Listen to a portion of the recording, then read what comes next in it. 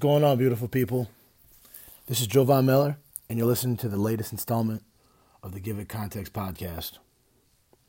We have a lot to go over. I'm going to be before you for 30 minutes. I'll also say this will be a part 2. It is a very important topic, especially in nowadays sports and how much money sports is generating. So, like I said, we'll get straight into it. My contact information, Twitter and Instagram is JoviNation23. And email is peaceofmind2327@gmail.com. So like I said, let's jump straight into it. Should student athletes be paid? College athletes be paid? Yes or no? There's no way to kind of get in the middle ground. It's a very hard yes, or it is a very hard no. I'm not going to share with you my personal opinion just yet. That will be in part 2. So yes, that's a cliffhanger for the next episode. But I want to lay out the foundation for both sides regarding whether you believe that college athletes should be paid, and on the other side of whether you believe that they should not be paid. So I'll bring up a few key points. I'll actually explain a few things to you. And like I said, moving forward for part 2 of this, maybe you'll get my opinion. Maybe you'll get my perspective at the end of this. So, should student athletes be paid? First question, only question, I guess, for those who believe that student athletes should be paid, is what is enough? What is enough? Financially speaking, if we're talking about one of the bigger, college basketball or football schools in particular, how much is enough? The issue is right now is that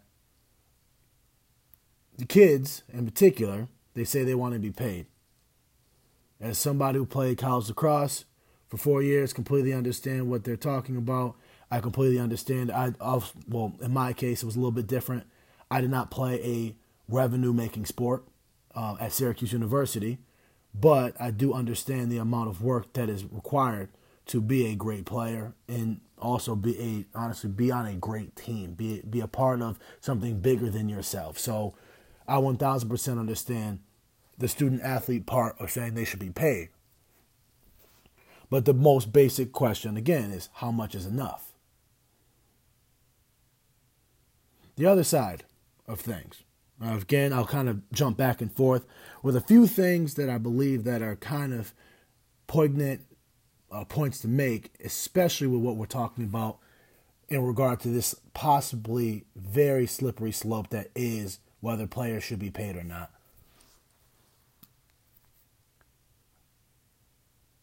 And the very, very, everybody, especially as an American, I know this firsthand, is we value education. However, we're not ranked very high when it comes to education from a worldly view. One of our biggest exports actually happens to be music. America's biggest export at this point in time, obviously, is our sports.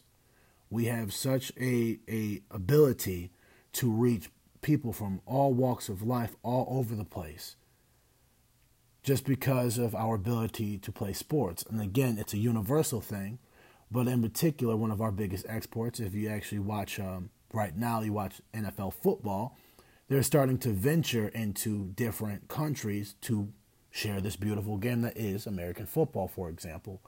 You have they've jumped up to not only having one game in London, but now they've had 3 per season. I believe, it may be 5. But anyway, over the course of time, you're going to see more and more exploration to Europe in particular. Now, that's not to say that wasn't the case beforehand, but you're starting to see a lot more things pop up as a result. So let's keep that in the back of our minds, is that our biggest export technically is our entertainment world. The education. Education is the most powerful weapon which you can use to change the world. Nelson Mandela said that.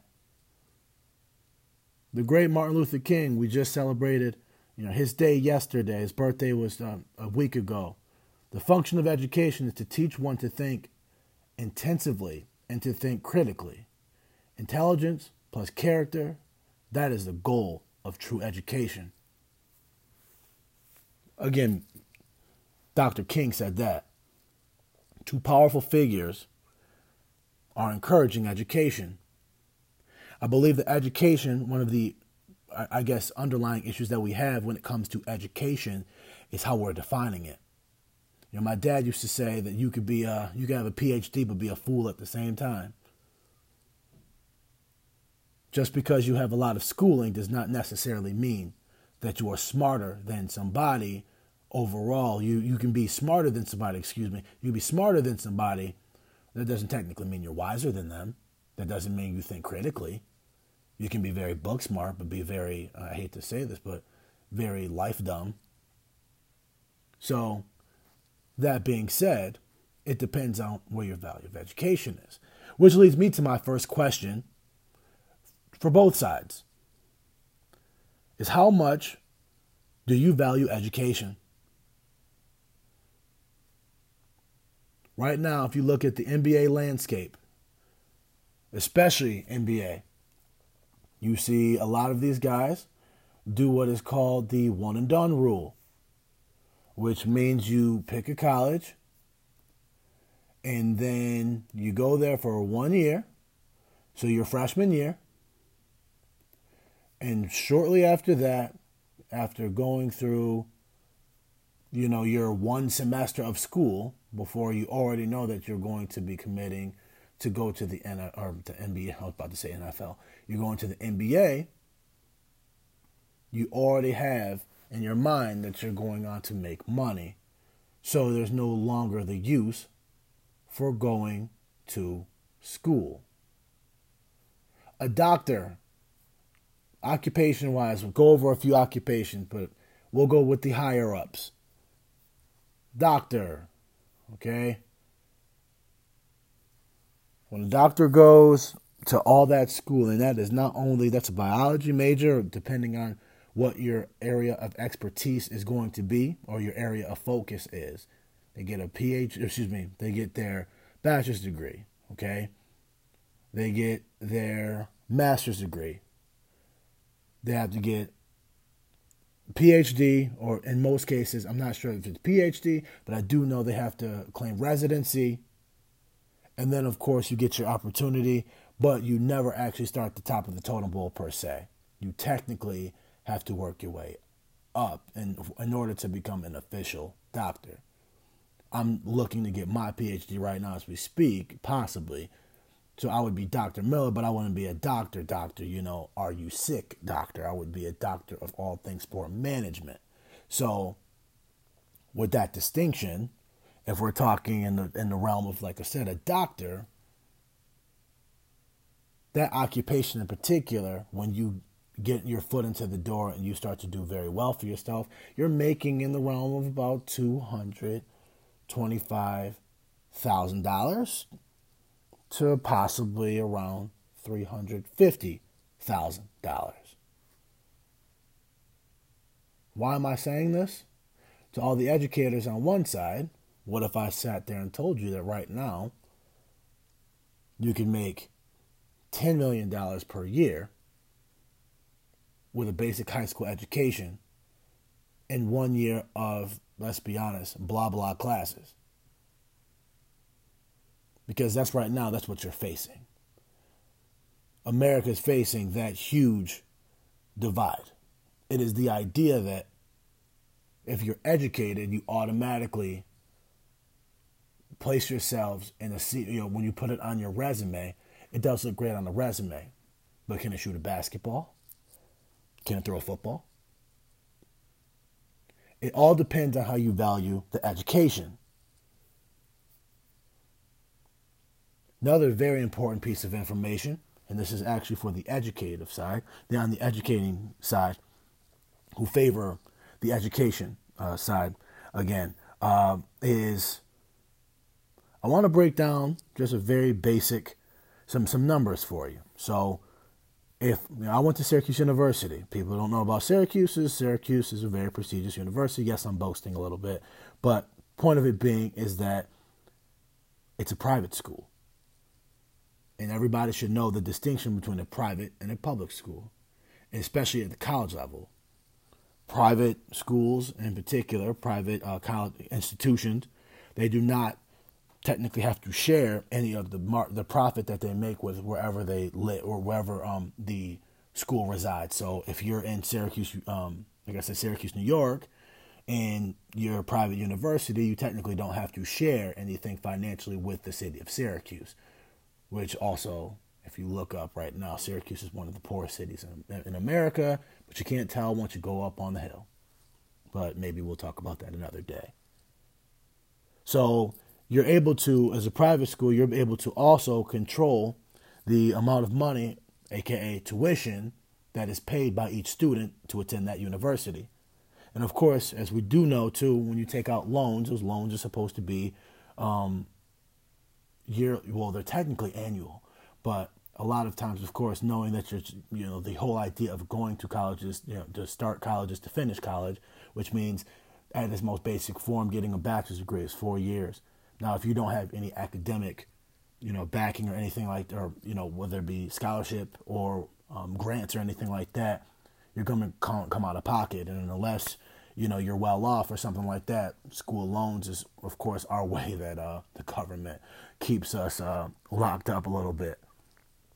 But again, public schools are always a whole lot cheaper as a result, which is why you see so many people, regardless of what, or not country, in this particular case, I'm specifying America, but which is why you see so many people, when they have the opportunity to go to college, they stay in state because the difference in tuition is so much greater. And it makes it more sense to stay in state financially than to go elsewhere. So the average price, okay, according to U.S. News, because now, this podcast is growing and I want to make sure that my listeners, I want to make sure you guys are actually informed correctly. So, of course, I do fact check. It's very important. So the average private school, private college or university tuition is $34,699.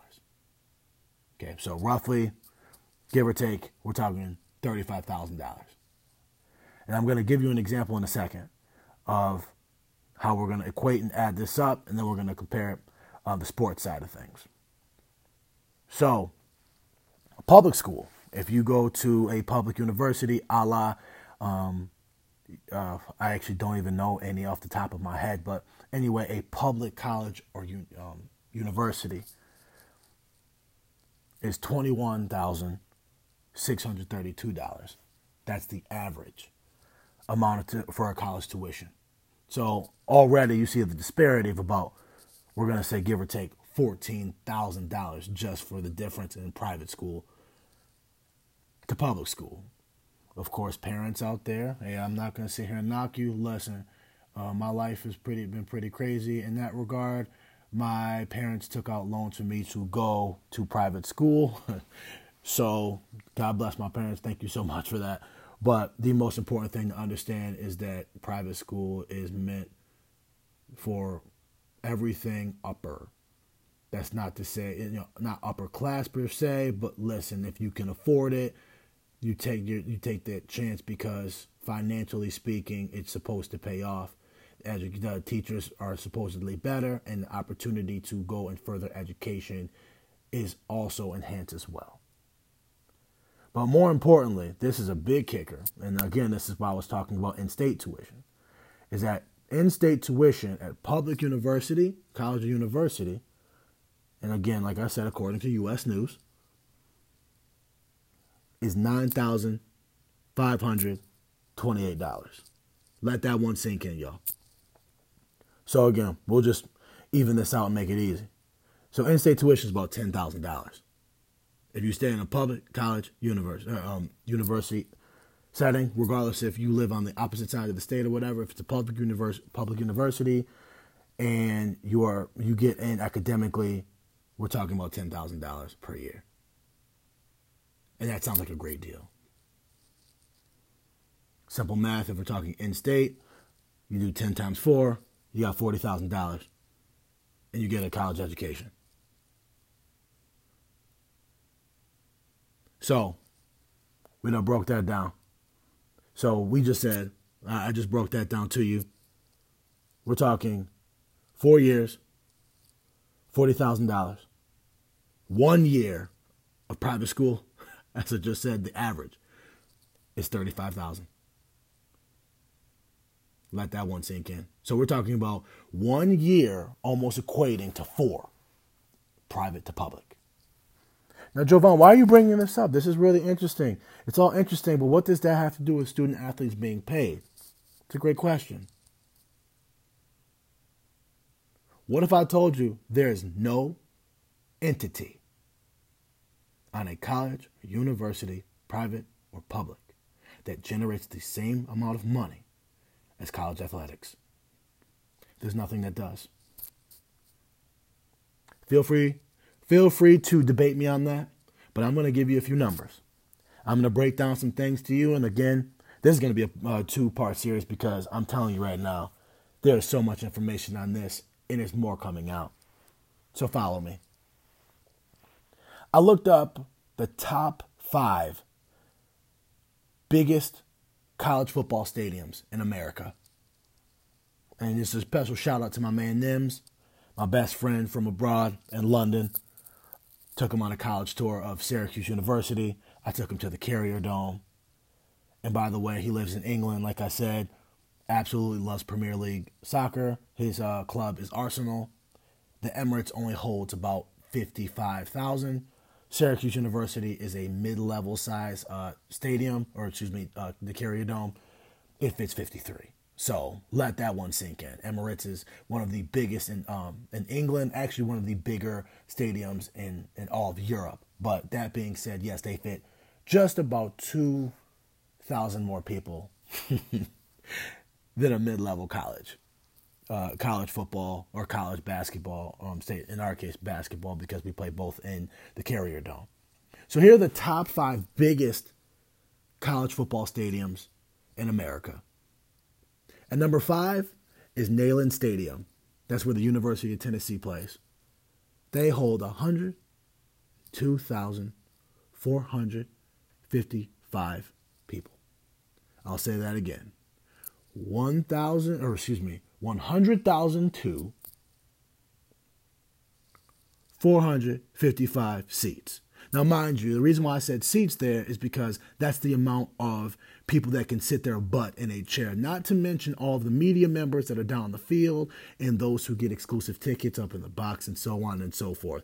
So you're technically talking about anywhere from that number going into 108,000 people for one football game.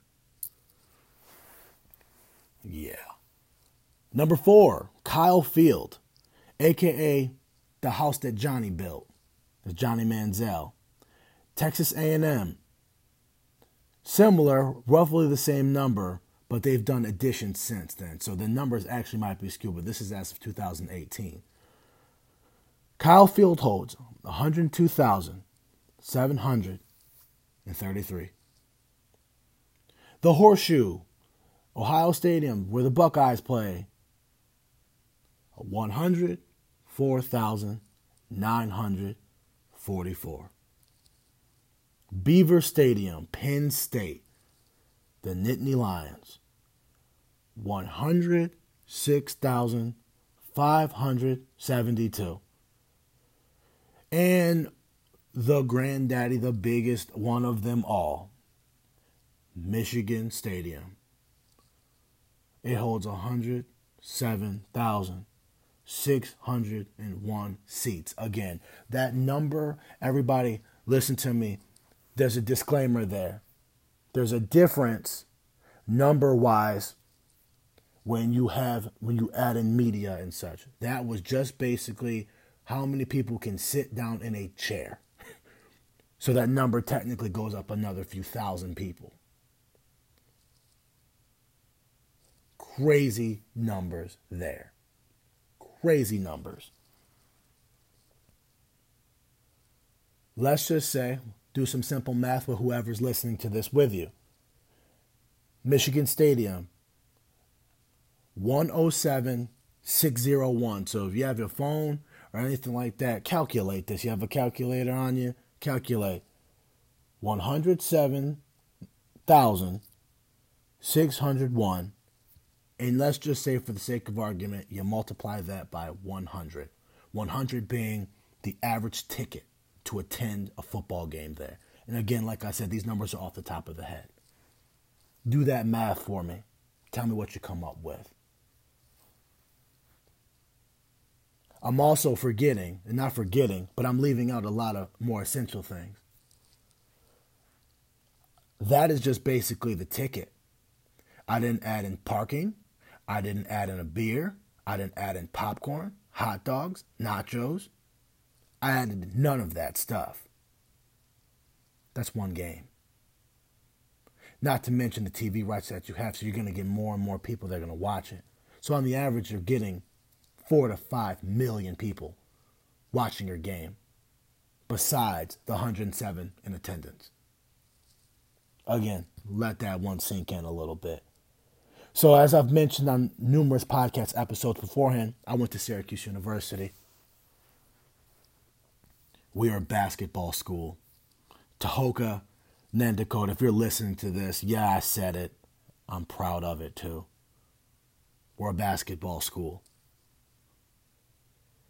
Syracuse has a unique situation because we not only play our football games in the Carrier Dome, we also play our basketball games there.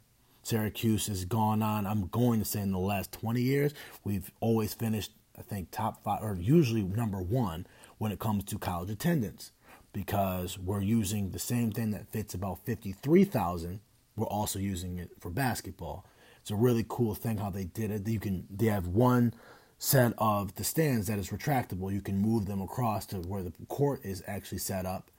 It's a pretty cool thing. Maybe I'll post a few pictures of showing how the Carrier Dome looks when the basketball court is down. It's really cool. So I did a few numbers. And again, if you're listening, I actually encourage you to do a little bit of the numbers here, okay? So an average Cuse basketball game, okay, attendance-wise, is 26,253 people. The average. When Duke comes, when North Carolina comes, that number usually spikes over 30,000. The average beer price, I'm not a drinker, never have drank, but my friends did. And with that being said, we all know that, especially in modern day, you can't enjoy anything without a beer, right? Without a beverage. The average beer price, and I actually did this one collectively. This is between college and professional. At a sporting event, the average price of a beer is $7.40. Again, I ask you guys out there, I want you to multiply that 26,253, multiply that by that $7.40. Now, that's not to say that everybody's going to get a beer, but again, in estimation, if we add in a few things, including candy, popcorn, and such, that still supplements the same amount. And the average ticket at a Carrier Dome basketball game, okay, is $55. The average. Now, I'm going to say this as somebody, especially who's a graduate. Luckily, I get tickets for free. You know, I know people, thank God. But as we know, the closer and closer you want to get, what happens to the price? The numbers go up. So let's just say you want to sit in the lower bowl, you want to get closer and closer to courtside. If those aren't season ticket holders, it's going to be roughly $200 to $300 possibly, depending on who's playing too. Those numbers we just broke down, that's over a million. Those are millions of dollars. Millions. Now, I want you to also think about this. In college football, the average season is 12 games. Every team is promised at least 6 home games. You might have a neutral site or something like that. But with that being said, you usually have at least 5 to 6 games at home. So if we are talking Ohio State, so there's going to always be that 104,944, but multiply that same number, the beer, and look up the ticket price for a Buckeyes game, and then multiply that number you get, that huge sum you get from that, and multiply that by 5. We're making a lot of money, ladies and gentlemen. Oh, but Jovan, education is everything. Let's do some simple math, y'all. Let's just say, for the sake of argument, where you go to school is a private school. It costs $50,000 per year to attend. Again, simple math, 4 years to get a bachelor's. So you multiply it. That's $200,000 for 4 years.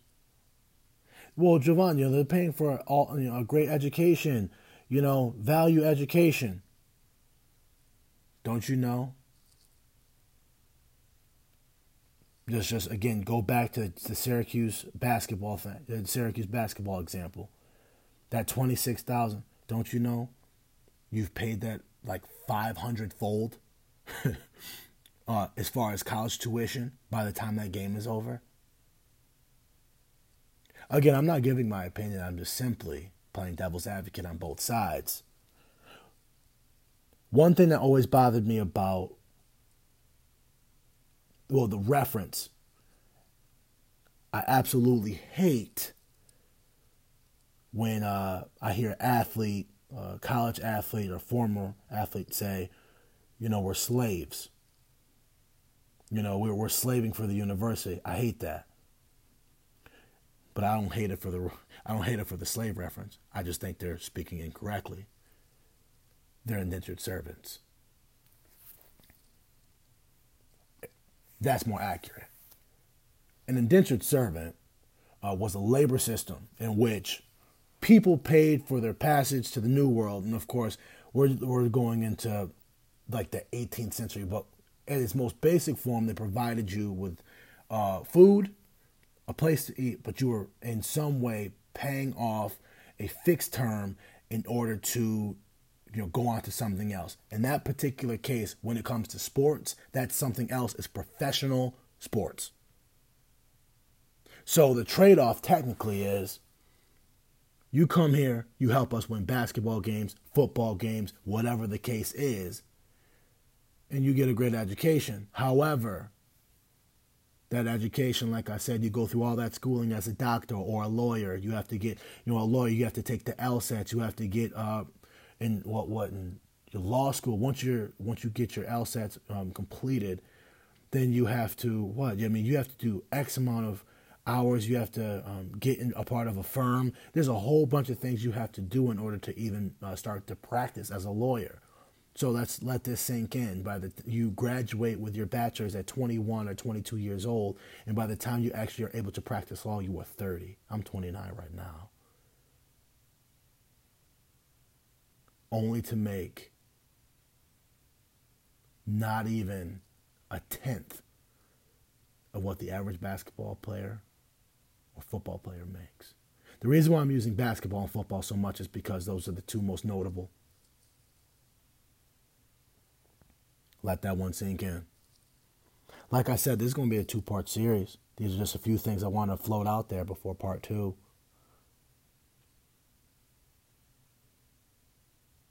Education is very valuable. It is. I learned that, I'm not going to say the hard way. I learned that kind of the backwards way. I played lacrosse. Lacrosse is not a non-revenue making sport. And that actually leads me to my next point. There's no specification as to which student athletes. They never said football players should just be paid or basketball players should just be paid. Isn't that technically unfair to all the other sports on that campus? A volleyball player, he or she works just as hard as I do. They just may not get anybody to come to their games, come to their matches. Women's basketball, unless you're UConn, or Tennessee, or some of the the bigger teams, Notre Dame, you're not getting a lot of attendance for your games.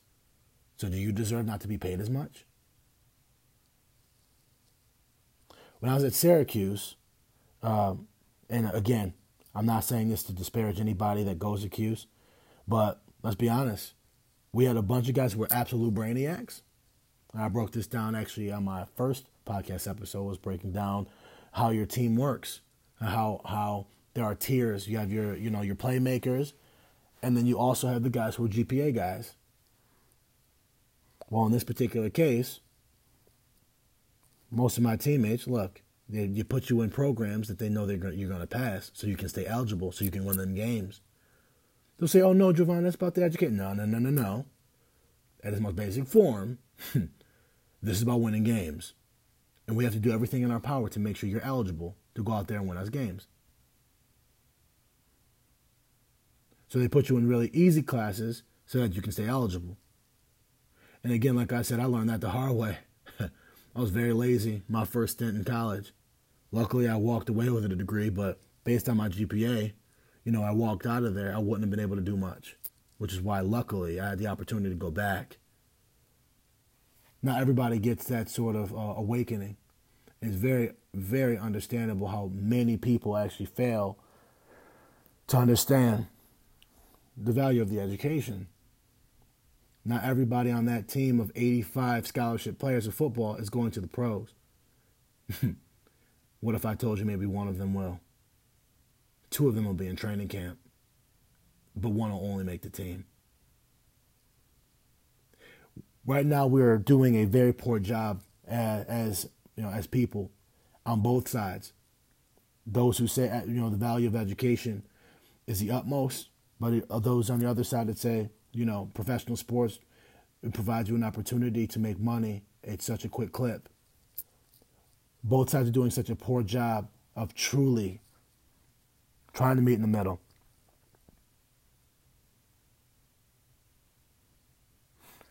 In closing, for this part of the episode, I'll say this. I want you guys to do a little research for me, okay? I want you to look up a few things in particular. I want you to look up a few names.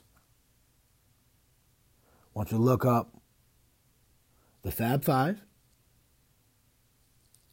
which is Jalen Rose, Jimmy King, Randy Jackson, Chris Webber, and Juwan Howard. That's the Fab Five. Look those up. University of Michigan. Look up the name Terrell Pryor and DeVere Posey. Those 2 go together. I want you to look up the name Todd Gurley, and you should know who Todd Gurley is.